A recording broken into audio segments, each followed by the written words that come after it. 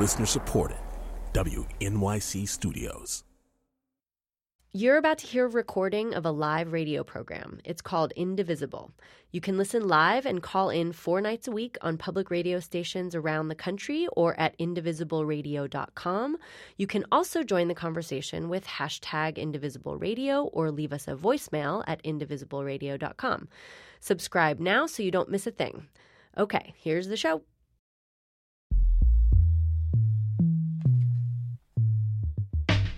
This is Indivisible, public radio's national conversation about America in a time of change. And from WNYC Radio, I'm Brian Lehrer. This is the second night of our brand new show called Indivisible. Monday through Thursday nights for the first 100 days of the new presidency. We will be on at this time. I will be here on Tuesdays, and we have other hosts the other night. Good evening, everyone. In this Tuesday edition, we'll talk about American norms. How and how quickly are American norms changing in Donald Trump's first 100 days? And if they are changing, are they changing for the better or for the worse? Later this hour, we'll have filmmaker Michael Moore and a call-in for Republicans on whether you're ready for the new normal of a Republican president threatening corporate CEOs and not just showing reverence for the free market. That's coming up. But we begin on maybe the most fundamental question we could possibly ask about changing norms, the thing that might be freaking out Donald Trump skeptics more than anything, that he might actually try to weaken our democracy, to move the United States in the direction of, say, a Putin-style authoritarian regime. This may be a paranoid fantasy in our nation of a strong constitution with its checks and balances. One of our callers last night, Dan from Pittsburgh, attended both the inauguration and the Women's March on Washington. I didn't see any, jackboots or skinheads or Confederate flags. I didn't see very many American flags. It was like red hats on one day and pink hats on another. So Dan from Pittsburgh didn't come away from the inauguration afraid of fascist brown shirts, but maybe it's not as simple as that. So tonight we'll lay down some markers, a baseline set of democratic norms by which we might measure the resiliency of our democracy and any attempt to weaken it. With me for this are two guests, Fareed Zakaria, host of CNN's Fareed Zakaria GPS, Washington Post columnist, and author of books including The Future of Freedom, Illiberal Democracy at Home and Abroad, and Masha Gessen, Russian-American journalist and author of books including The Man Without a Face, The Unlikely Rise of Vladimir Putin. She also wrote an essay in the New York Review of Books just after Trump's election, ominously titled Autocracy, Rules for Survival. Fareed and Masha, thank you so much for joining us tonight on Indivisible. Hello. Hi there. Masha, do we have you? I may think maybe she can't hear me. I know she's there. Can the two of you help me build a list? I wrote down some things to watch for if we think authoritarianism might be breaking out.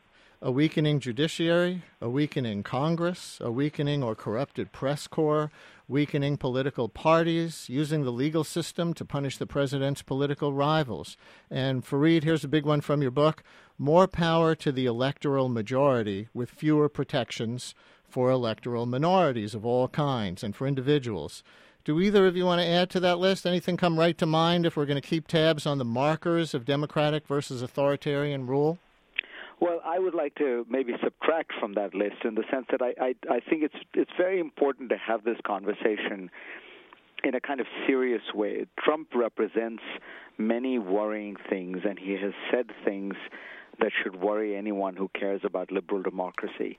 But I think to start casually throwing around analogies with Putin or, as happened during the campaign, with fascism, kind of almost trivializes it, and it frankly confirms the view of Trump's supporters that his critics have become hysterical and somewhat unhinged.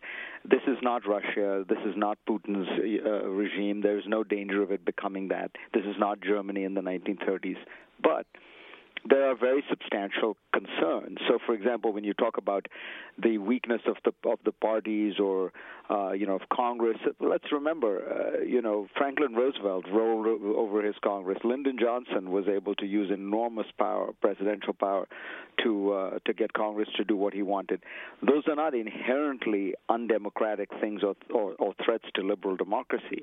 I think we have to be able to understand properly what it is that Trump represents. And it seems to me more than anything else what he represents is this kind of what you referred to at the end, the kind of populism that says if the majority likes something or if often the temporary majority likes it, nothing else matters. Now, that does have a certain legitimacy, right, which is it is the majority. It is we do live in a democracy, but we live in a liberal democracy in which there are protections for minorities, for individuals, for property rights, for all kinds of things that are, the Bill of Rights is a list of the things majorities can't do. Whatever you may think, you can't abridge freedom of the press. So it's, I think, those things we should focus on, recognizing that there is, a reality here, that there has always been a tension. But what worries me more than anything else is probably the way in which the thing you began with, Brian, which is the informal norms. Mm-hmm. I'm less worried that we will end up in a Russia-like situation because we do have a constitution, we have laws, we have an independent judiciary. But many of the things that make American democracy what it is are not carved in stone. For example, the freedom of press.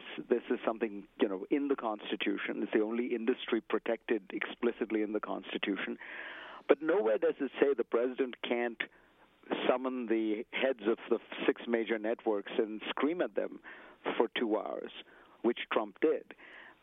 It's not illegal. It's not unconstitutional. But it violates a norm. It essentially intimidated. It was an attempt to intimidate the free press. It was an attempt to cow them into being worried about, say, doing investigative journalism. It was also an attempt to preemptively discredit them in case they did that to his supporters. I'll ask you later how much you think that worked, but I want to get Masha Gessen in here. And Masha, what would you add or, for that matter, subtract? I'm afraid I didn't hear much of what Fareed said because I kept losing my connection. I did hear him say that it's not Germany or Russia, which, of course it's not Germany in the 1930s or Russia in the 2000s, but I think that is falsely reassuring. American democracy is largely reliant on norms and habits, which are extremely easy to destroy. In addition, Trump has come in with practically unchecked power for now. I mean, he has both houses of Congress, he has a vacancy on the Supreme Court, he has more than 85 vacancies in federal courts. He's also coming in after 15 years of concentration of power in the executive branch. And on top of everything else, he has demonstrated his absolute willingness to trample on the norms that have for generations been accepted. I mean, look at the confirmation hearings, which, basically ignore ethics standards. Look at his own steadfast refusal to disclose his taxes or to divest in his businesses. So I think we're looking at something that may not be Germany and certainly isn't Russia, but that is not America either. We're in uncharted territory, and I think we're facing great danger. So, listeners, here's our first Tuesday night question for you. What norms of American democracy are important to you, and how afraid or not afraid are you of what President Trump might do to them? Call us at 844-745-TALK, 844-745-8255, 844-745-TALK. Trump voters, Trump skeptics, anyone else welcome to call, and we will take you all, both seriously and literally, here on Indivisible. This is the new show where we get out of our bubbles and listen to each other, I hope. We are one country, indivisible, under God, with liberty and justice for all, we hope, and we'll at least do our small part to keep it that way. So leave your echo chambers at the door. You're all welcome to call in to 844-745-TALK, 844-745-TALK. And let's take our first caller, and it's Michael in Chapel Hill, North Carolina. Michael, thank you so much for calling in. You're on the air. Well, thank you so much for having me. I'm excited about your program and hope that it does stimulate conversation and debate, and that we learn how to both listen and speak to each other. My concern is about the judiciary, that we have a truly independent judiciary, and not only that the judiciary is independent, but our ability to access the judiciary is independent. I see, for example, that a group of people have come together to sue President Trump relative to the Emoluments Clause, and I'm wondering how come no one has thought to create a class action lawsuit.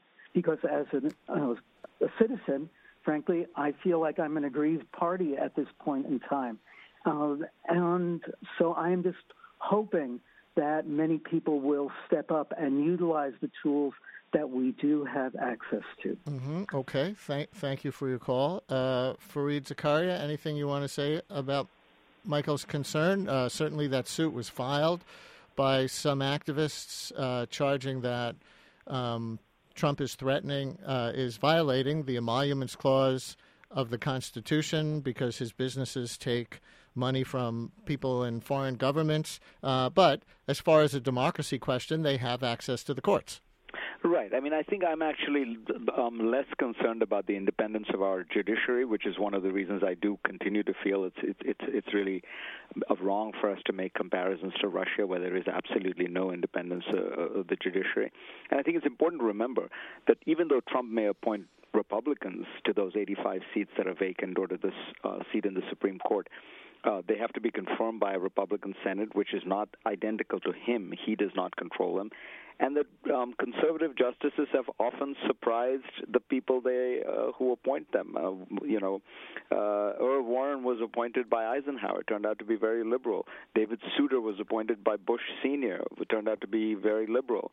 John Paul Stevens was, there's this whole history of genuine independent judiciary. Less so now because of the ideological nature of that has infected law.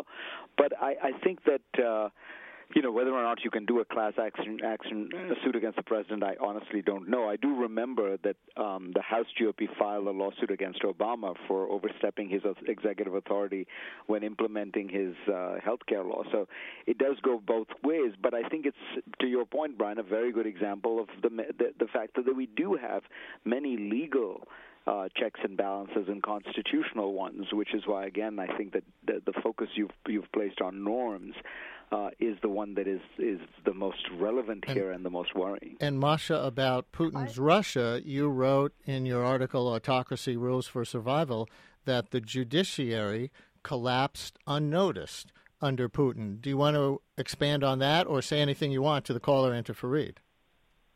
Yeah, the judiciary collapsed unnoticed in Russia because there wasn't much of a judiciary to collapse. We have a different situation in this country, certainly. But what I'm worried about is that so far Trump has demonstrated that he is appointing not just people who, with whose agenda might disagree, but people who are actually antithetical in their views to the agencies that they're called on to head. I mean, we're seeing somebody who is probably about to be confirmed as Secretary of Education who is opposed to public education. The designated Secretary of Energy thinks that the Energy Department should not exist, although it turns out that he didn't actually know what the Energy Department did. What I'm worried about with the vacancy on the Supreme Court is that Trump will not appoint an extremely conservative judge, which would be disappointing but not dangerous. I'm worried that he will appoint somebody who doesn't actually believe in the legacy and the tradition and the role of that the Supreme Court has played in the United States. I'm imagining someone like Peter Thiel, who will be destructive to the institution as such. That's interesting because earlier today, by coincidence, I interviewed Trump supporter and commentator Hugh Hewitt. And I told him Fareed Zakaria was coming on my show tonight, who worries somewhat about weakening democratic norms. And, Masha, you weren't booked yet. And here's what he said, referring to his book, The Fourth Way, and specifically to Trump's coming Supreme Court nominee. Fareed's a very smart guy, but I believe in the fourth way, the chapter about judges should allay his fear. When Neil Gorsuch is nominated this week, or David Pryor, or any, or Mike Lee, or any of the 21, an originalist goes onto the bench. When 103 other judges are confirmed under the Reed rule by simple majority, they will all be originalists. They're being advised by Leonard Leo of the Federalist Society and Jim DeMint of the Heritage Foundation. Originalists check power. They do not expand it. They do not encourage the use of the pen and the phone as President Obama did. They will rebuke that for him, and he is committed to originalists, and the quickest way to lose his Republican support is to appoint liberal judges. He's not going to do that. So he is going to build the wall that is necessary around executive abuse of power through his own judicial appointments. Masha, any reaction to that? Let's see what happens. I hope he's right. Let's take another call. And here's Joe in Nashville. Joe, you're on the air on Indivisible. Thank you so much for joining us.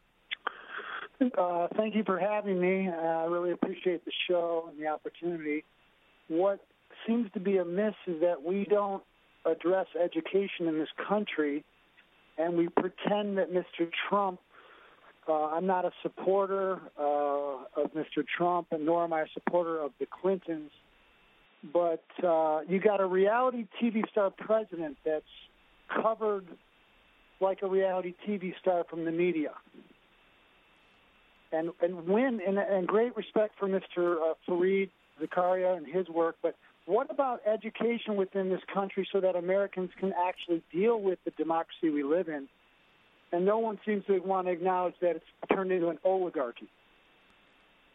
Joe, thank you. I'm going to leave that there and go on to another caller, Alexis in Chicago. Hi, Alexis. You're on the air. Hi.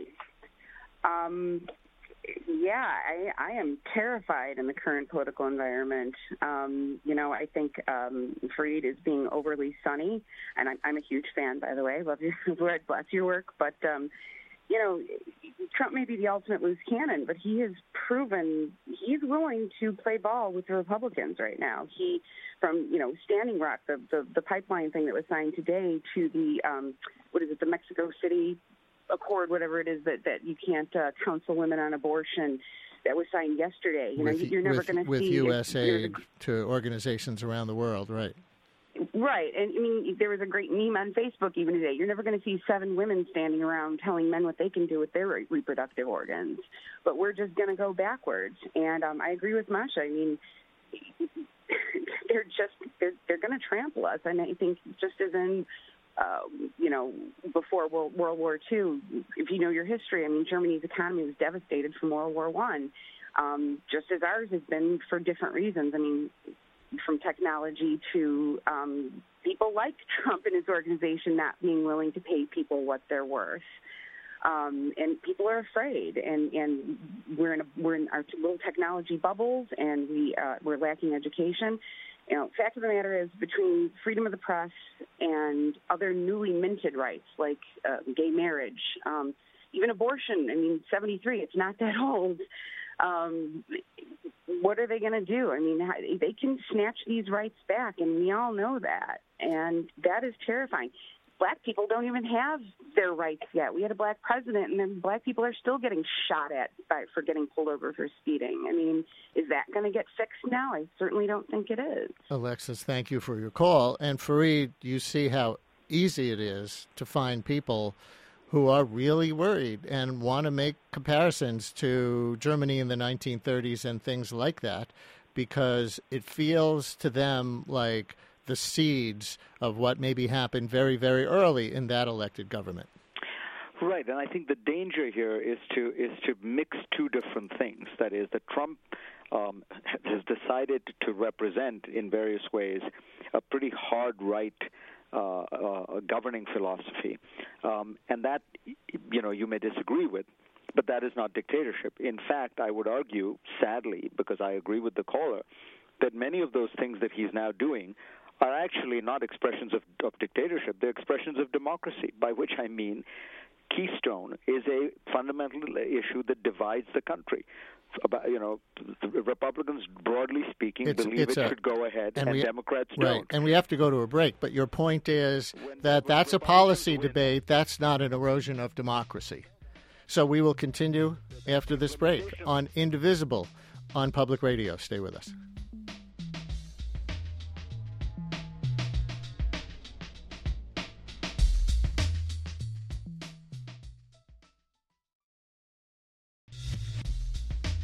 This is Indivisible. The number to call is 844-745-TALK. That's 844-745-8255.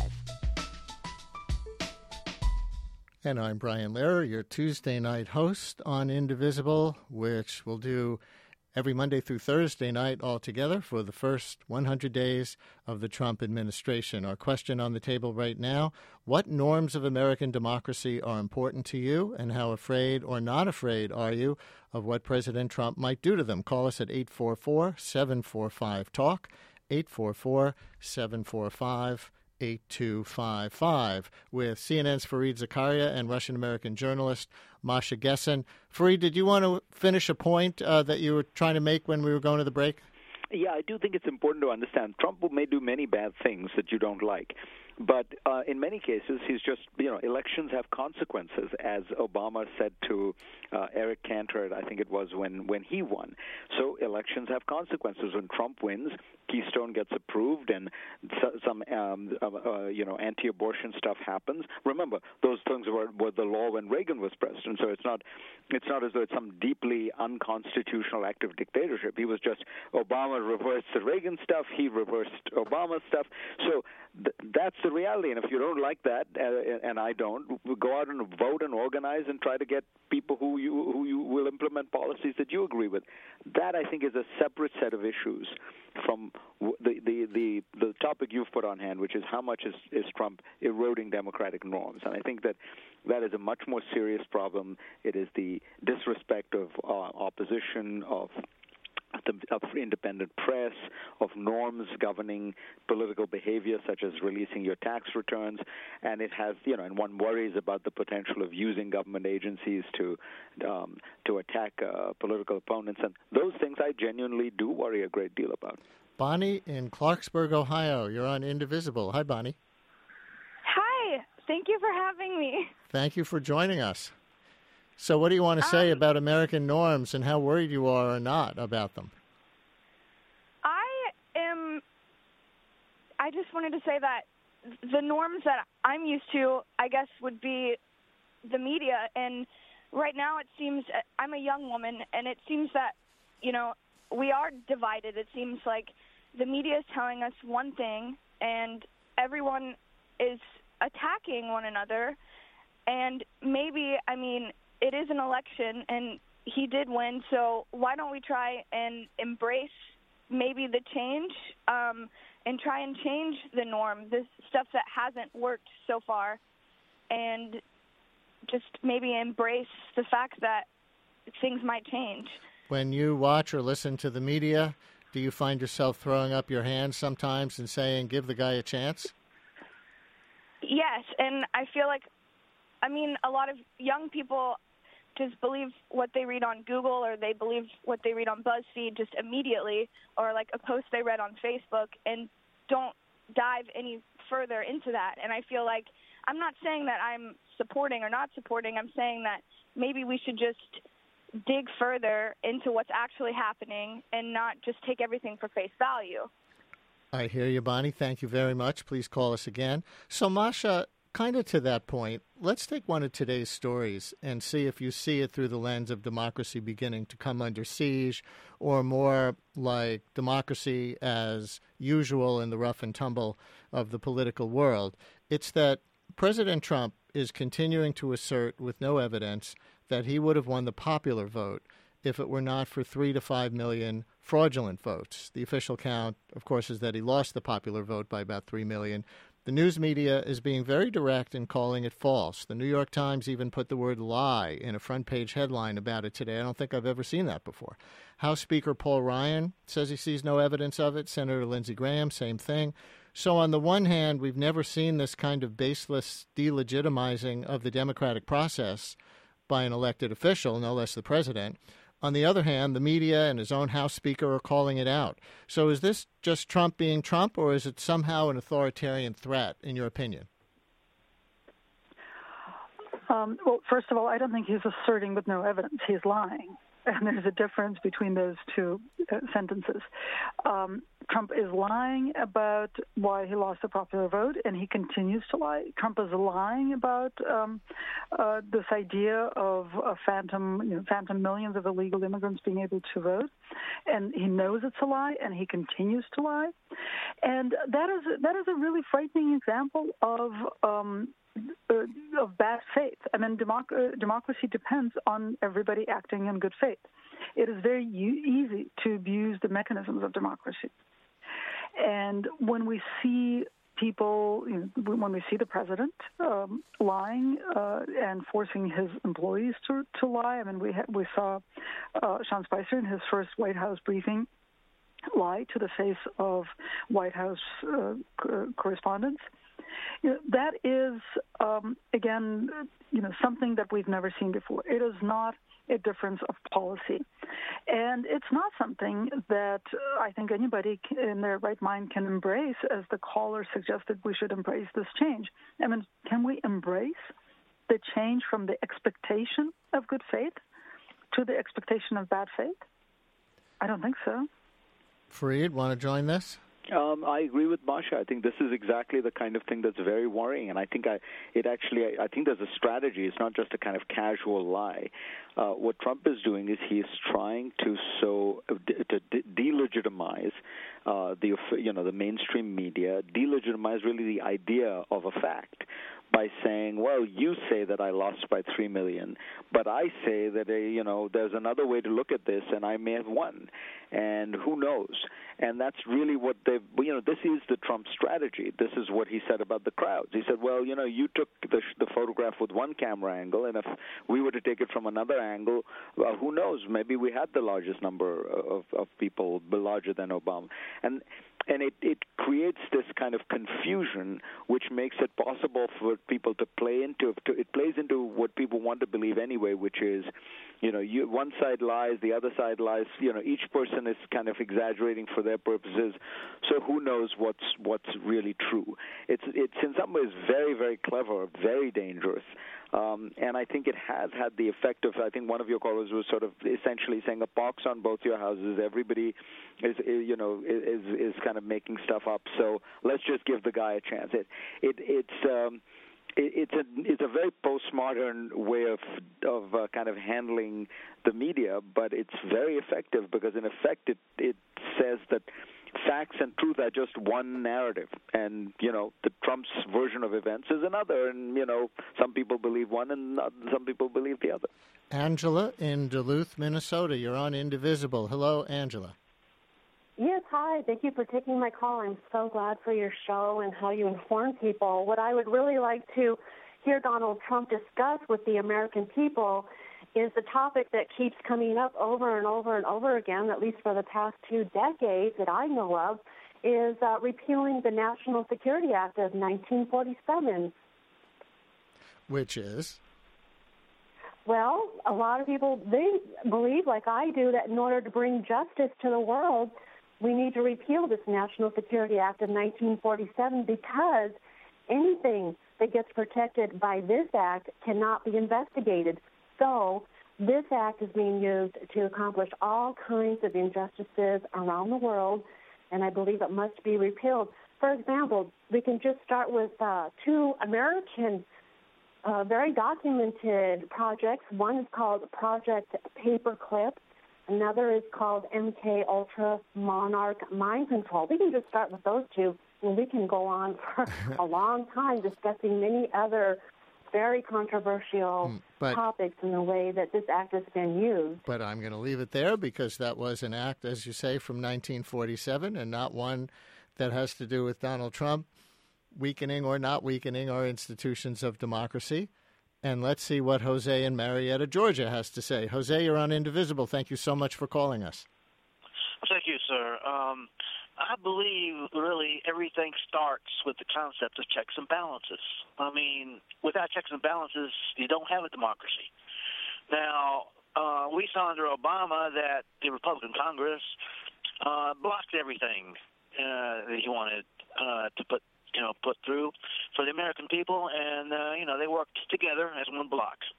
Now, with Mr. Trump as president, they're going to rubber stamp everything he wants, and they're going to work together as one bloc.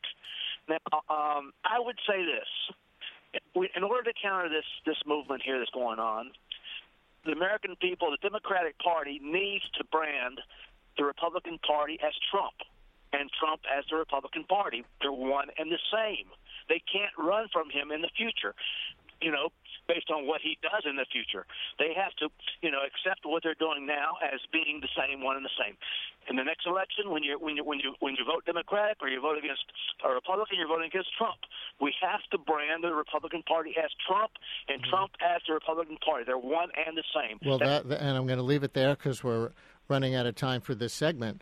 But that's a political concern, not a weakening of democracy concern, Fareed. But it does raise a weakening of democracy question. And then we're going to be out of time after a brief response from the two of you. And Michael Moore is our next guest. And with a whole other question to put out to specifically Republican listeners in the next round. But, some people say our democracy is being weakened by this polarization in Congress that's been going on pretty much for decades now. And here, of course, it looks like the polarization is going to be over for the moment, possibly because the executive branch and the Congress are going to be controlled by the same party. But other people say the polarization, the gridlock, has not been such a bad thing. It's kind of what the founders wanted. That's why they had checks and balances. And unless the people elect enough Congress members from one party and the president from the same party, it's because they want things to go slowly. They don't want a lot of rapid change. So are you worried about the long-term gridlock in terms of democracy, or is that just politics and the people expressing their will and people are divided? I think you put it exactly right, Brian. Gridlock is part of the American system. It is precisely what the founders intended. I worry much more about consolidated, unified government, not just at the federal level, but, I think the Democratic Party is 2 states away from being unable to stop a constitutional amendment. The Democrats are in bad shape, and with that kind of untrammeled power, you can imagine a permanent reversal of both norms and even rules that would favor a very different kind of government. The American government, the purpose of the Constitution was always very clear. James Madison said it in the Federalist Papers. There are 2 purposes: one, to have a government that is strong enough to control the governed, and then 2, one that checks itself. That was the way he thought about it. Just strong enough to be able to actually govern, but no stronger. And if you have untrammeled majoritarianism, you don't get that. Go ahead. I disagree. I don't think the founders intended gridlock. They intended a system of mutual moderation. What we got instead was gridlock, and what we got as a result of that was Obama governing by executive order, which laid the groundwork for President Trump now governing by executive order, and basically it laid the groundwork for Trump to run for autocrat and be elected after running for autocrat. I'm not saying that he will necessarily be successful in establishing the rule of autocracy in the United States, but I think that risk is greater than it's ever been. We will be watching the state of our democracy on Indivisible as this series continues for the first 100 days of the Trump administration. Masha Gessen and Fareed Zakaria, thank you so much for starting us off.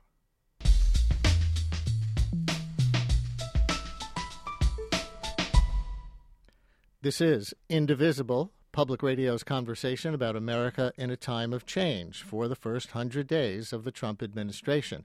Tomorrow, by the way, join our Wednesday night host, Charlie Sykes. He'll have George Will as a guest. I'm Brian Lehrer from WNYC, your host for Tuesday nights. When we're talking about American norms and if they're changing already under the new president, they are changing for better or for worse, that's the question. One norm that may be changing is that Republicans are generally for free trade agreements. Democrats are generally against them on behalf of American workers as they see it. President Trump, as we saw yesterday, officially canceled U.S. approval of the 12-nation Trans-Pacific Partnership Trade Agreement and met with several labor leaders who had endorsed Hillary Clinton. He also met with a number of corporate CEOs yesterday and today, promised them tax and regulatory relief, but also warned them not to move jobs out of the country and then try to sell their products back here. If that happens, we are going to be imposing a very major border tax on the product when it comes in, which I think is fair, So a company that wants to fire all of its people in the United States and build some factory someplace else and then thinks that that product is going to just flow across the border into the United States, that's not going to happen. They're going to have a tax to pay, a border tax, a substantial border tax. Now, one of those who Trump met with today was General Motors CEO Mary Barra, which brings us to our next guest, filmmaker Michael Moore. He first rose to prominence with his 1989 classic documentary, Roger and Me, which was largely about his quest to meet with then General Motors CEO Roger Smith. And he appeared to have a brilliant plan. First, close 11 factories in the U.S., then open 11 in Mexico, where you pay the workers 70 cents an hour. Then use the money you've saved by building cars in Mexico to take over other companies, preferably high-tech firms and weapons manufacturers. Next, tell the union you're broke, and they happily agree to give back a couple $2 billion in wage cuts. You then take that money from the workers and eliminate their jobs by building more foreign factories. Roger Smith was a true genius. That from Roger and Me. Michael Moore's most recent documentary is called Trumpland, and this past weekend he was a speaker at the Women's March on Washington. He focused in part on his opposition to Education Secretary nominee Betsy DeVos, who might want to topple another American norm that dates back to the earliest days of the nation, public education as a culturally and civically unifying force. Michael Moore is in our studio. Welcome to Indivisible.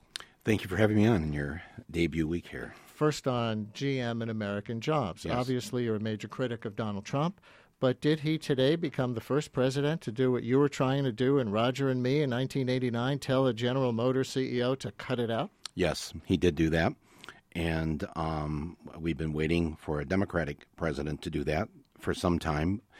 Flint, though, is mostly destroyed now, as is Detroit, as are most of these auto towns, so too little too late for these cities.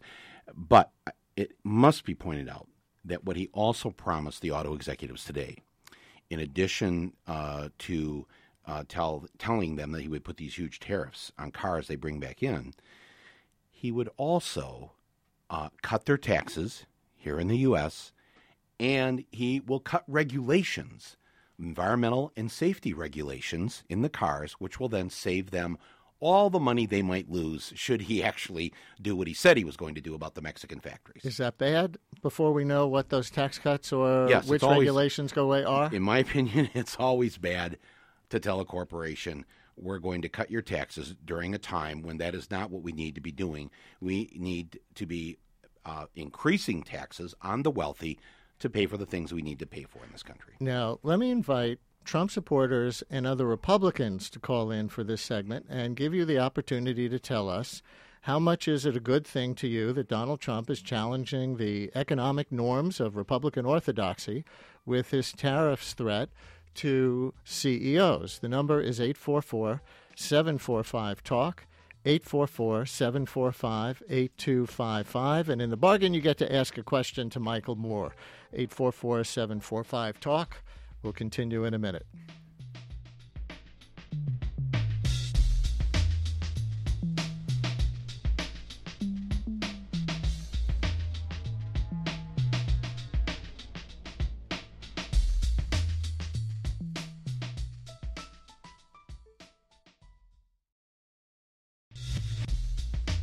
This is Indivisible. The number to call is 844-745-TALK. That's 844-745-8255. And I'm Brian Lehrer from WNYC, your Tuesday night Indivisible host with filmmaker Michael Moore in our studio. And let's go to a caller. David, outside New Orleans. Hi, David. You're on the air. Brian, thank you for taking my call. I appreciate it. Excuse me. I'm a transplanted New Yorker. I love your show. Thank you very much. Tell you that. So the conversation is you're talking about Trump basically excoriating these CEOs. And I was watching Frontline last week. Great program on the path of Trump or whatever it was, looking over the Obama administration. One of the things that struck me that it relates to this conversation is Obama brought the heads of all the CEOs of all the major banking institutions into the White House. And the Frontline documentary says they all fully expected Obama was going to just rip into them, and they were prepared to lay down and kind of do what he said. So my question is, if that's the case, and I trust Frontline, I like it, what is really the difference in what Trump is doing, except for style?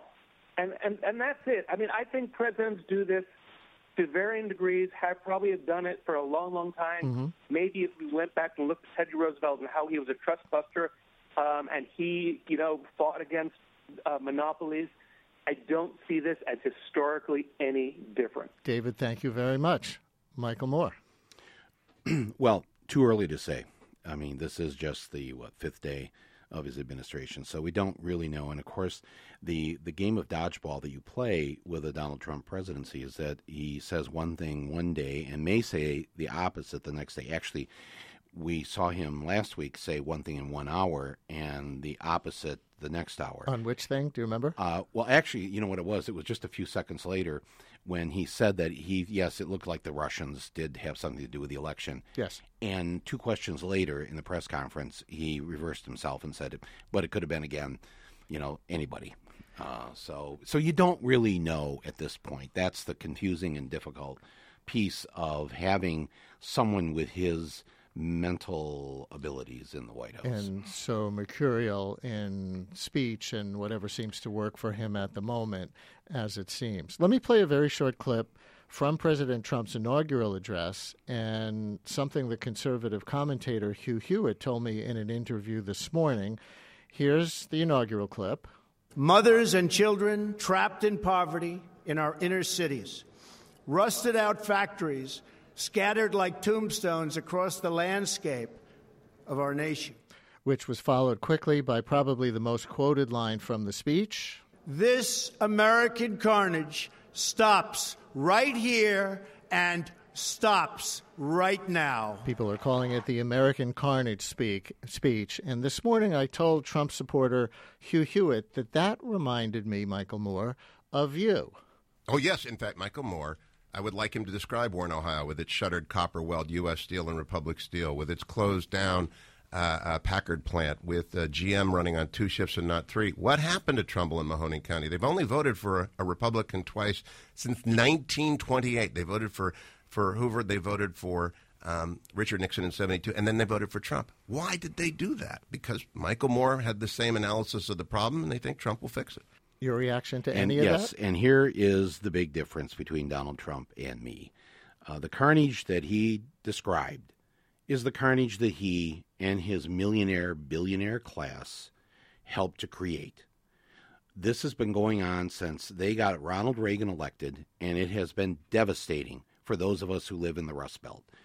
And Donald Trump himself has never lifted a finger for those women and children in poverty that he describes, for those rusted-out, decayed towns. Of course, I have spent 30 years doing everything I can do to try and change that and stop that, and have spoken out against Democrats who have turned their back on the people of Flint and Detroit and Warren, Ohio, and all these places. So that's the difference. So Go ahead. Trump and Hugh Hewitt and all of them ruined us. They ruined the working class and the middle class of this country. And for them it's so Orwellian just to hear them now go, isn't this awful? When they are the ones that created the awful. So here's a caller to last night's show, kind of on this point. This is Lynette in Little Rock. Initially, in 2008, I supported Hillary Clinton. I was a Hillary Clinton delegate. Then when she lost, I supported Barack Obama. They sent us to walk in the area of Malden, Missouri. There in that area, they had lost a lot of their jobs. So you saw broken window storefronts. houses that were $1 million houses no longer lived in. The companies had left. North America Free Trade Agreement helped do that. A Clinton voter, then an Obama voter, now a Trump voter. Mm-hmm. If what you say is true about the Reagans and the Trumps and the whole class of them getting us to this point, how did the Democratic Party get to the point where Trump seemed to have more credibility to Lynette from Little Rock and a lot of people like her? Because the Democrats sold these people, my neighbors, down the drain. That's what happened. Bill Clinton, NAFTA, all of this destroyed our lives in Michigan and Wisconsin and Ohio and Pennsylvania. And I worked very hard at the beginning of 2016 to get the other Democratic candidate who I thought would be a candidate of change. The people would see him this way. He won 22 states, still calling himself a Democratic socialist. There are not many socialists where I come from. So as we Yet they voted for him in Michigan. They voted for him in Wisconsin. They voted for him in Minnesota. And I tried. Listen, Brian, you know this. I was on your show. Sure. I tried to warn the Democratic Party. And then when Hillary got the nomination, I tried to warn her, you're going to lose what I called the Brexit states, Michigan, Wisconsin, Ohio, and Pennsylvania, if you don't do something about this. And sadly, running Hillary in these states, the memories are long in terms of remembering what Bill Clinton did to us. So before we go back to the phones, as we talk about changing norms, this also goes to the debate about normalizing Trump. As you know, some horrified people say because of his bigotry and boasting about sexual assault and authoritarian tendencies, all that stuff, no deal on individual policy items like TPP or infrastructure spending, no normalizing or legitimizing Trump. That way the risks are too great. Bernie Sanders and others say make progress where you can, where he's an unconventional Republican. Do you take a position on that? I disagree with Bernie on that. I mean, I understand why he's doing it. Look, Bernie's a politician. He's a senator. He's somebody I admire and love. But he has to play his role in the Senate. I don't have to play that role. I and all of us out there who are in the streets, millions of us. But you like what Trump did with the CEOs to some degree. I would like it if he would dig up the poison pipes in Flint, Michigan, which on the news today they said, oh, there's no more lead. Well, in the water, yes, but they're still flowing through the poison pipes. Trump knows how to dig up pipes. You know, he could go to Flint right now, right, with some earth-moving equipment and save the people of Flint. What would Michael Moore say about that, right? That would be your question. Well, I'd say thank you for saving the people of Flint, but that doesn't excuse the rest of your behavior. You have bragged about being a sexual predator. You have racist comments for years about Barack Obama being born in an African jungle. And now today, I can't believe the New York Times today used the word lie in the headline and footnotes. It was stunning to see this, that the media is doing their job and telling people, when he says, you've reported this already. Yeah, we talked about it earlier in the show. The show, that that he says 5 million votes, fraud votes. Lost him the popular vote. That lost him the called it a lie. Unbelievable. The L word. So no, he doesn't get a pass because he goes against TPP when he is at his core a man who does not tell the truth, a man who is racist, and somebody who, frankly, I hope does not fulfill his entire term. Jackie in Macon, Georgia. You're on Indivisible with Michael Moore. Hi, Jackie. Hi. Thank you for taking my call. Michael Moore, it's a pleasure to talk with you. Thank you, Jackie. I'd like to start off by saying that earlier in mid-2016, I think it was, you predicted that Donald Trump was going to win. I'm a liberal. I'm a loyal liberal. I am a working liberal. I told my husband Donald Trump was going to win. I saw the momentum. I saw the energy in my area. I saw American flags flying high. And Donald Trump won the 2016 election. Are you for him in any way? And I support some of the issues that Donald Trump stands for. And I support getting a handle on job outsourcing. I support him on immigration. However, I don't support the method that he used to announce and execute how he's going to go about to correct both of these issues. I think the Democrat lost the white vote, because Americans are concerned about how this country is changing. The black people are taken for granted. Black people are voters, are concerned about how this country is changing, not just the identity of the country, but our language, our tradition. Those things are important. My relatives have served in every war that this country have had, and I don't think that it is right for me to stand by and allow this country to be taken over without a shot ever being fired. Jackie, I'm going to leave it there. Thank you so much for your call. Jean Ann in Ellensboro, Kentucky. Jean Ann, you're on Indivisible. Thank you so much for calling in. Thank you for taking my call. What do you want to say? Well, I am a Republican. I've traditionally voted always Republican. I was not happy with the things that Obama has done. And I voted for Trump, not because I liked him, but because of the issues and policies that he represented. I had seriously looked at voting for Johnson, but I couldn't stand by some of his policies. And so in the end, I voted for Trump because his policies and what he stood for was what I could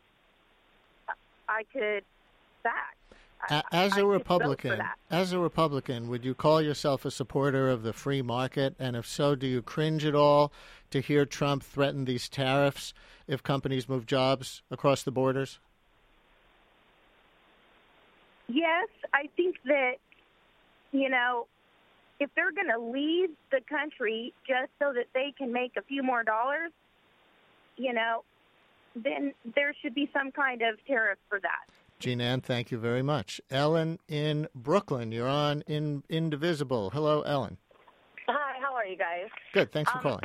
Just to touch on that, Mr. Moore, just to get your opinion, the reason I'm Democrat primarily is because it seems that Democrats want to take from the haves and give to the have-nots. And, what you said about raising corporate taxes, how else do you entice corporations to stay? I think that you would have to lower taxes. You have to get them to stay somehow. But if we keep taxing the wealthy and taxing these giant corporations, they leave, and then everything gets outsourced, and then we have no jobs, and then the cycle repeats itself.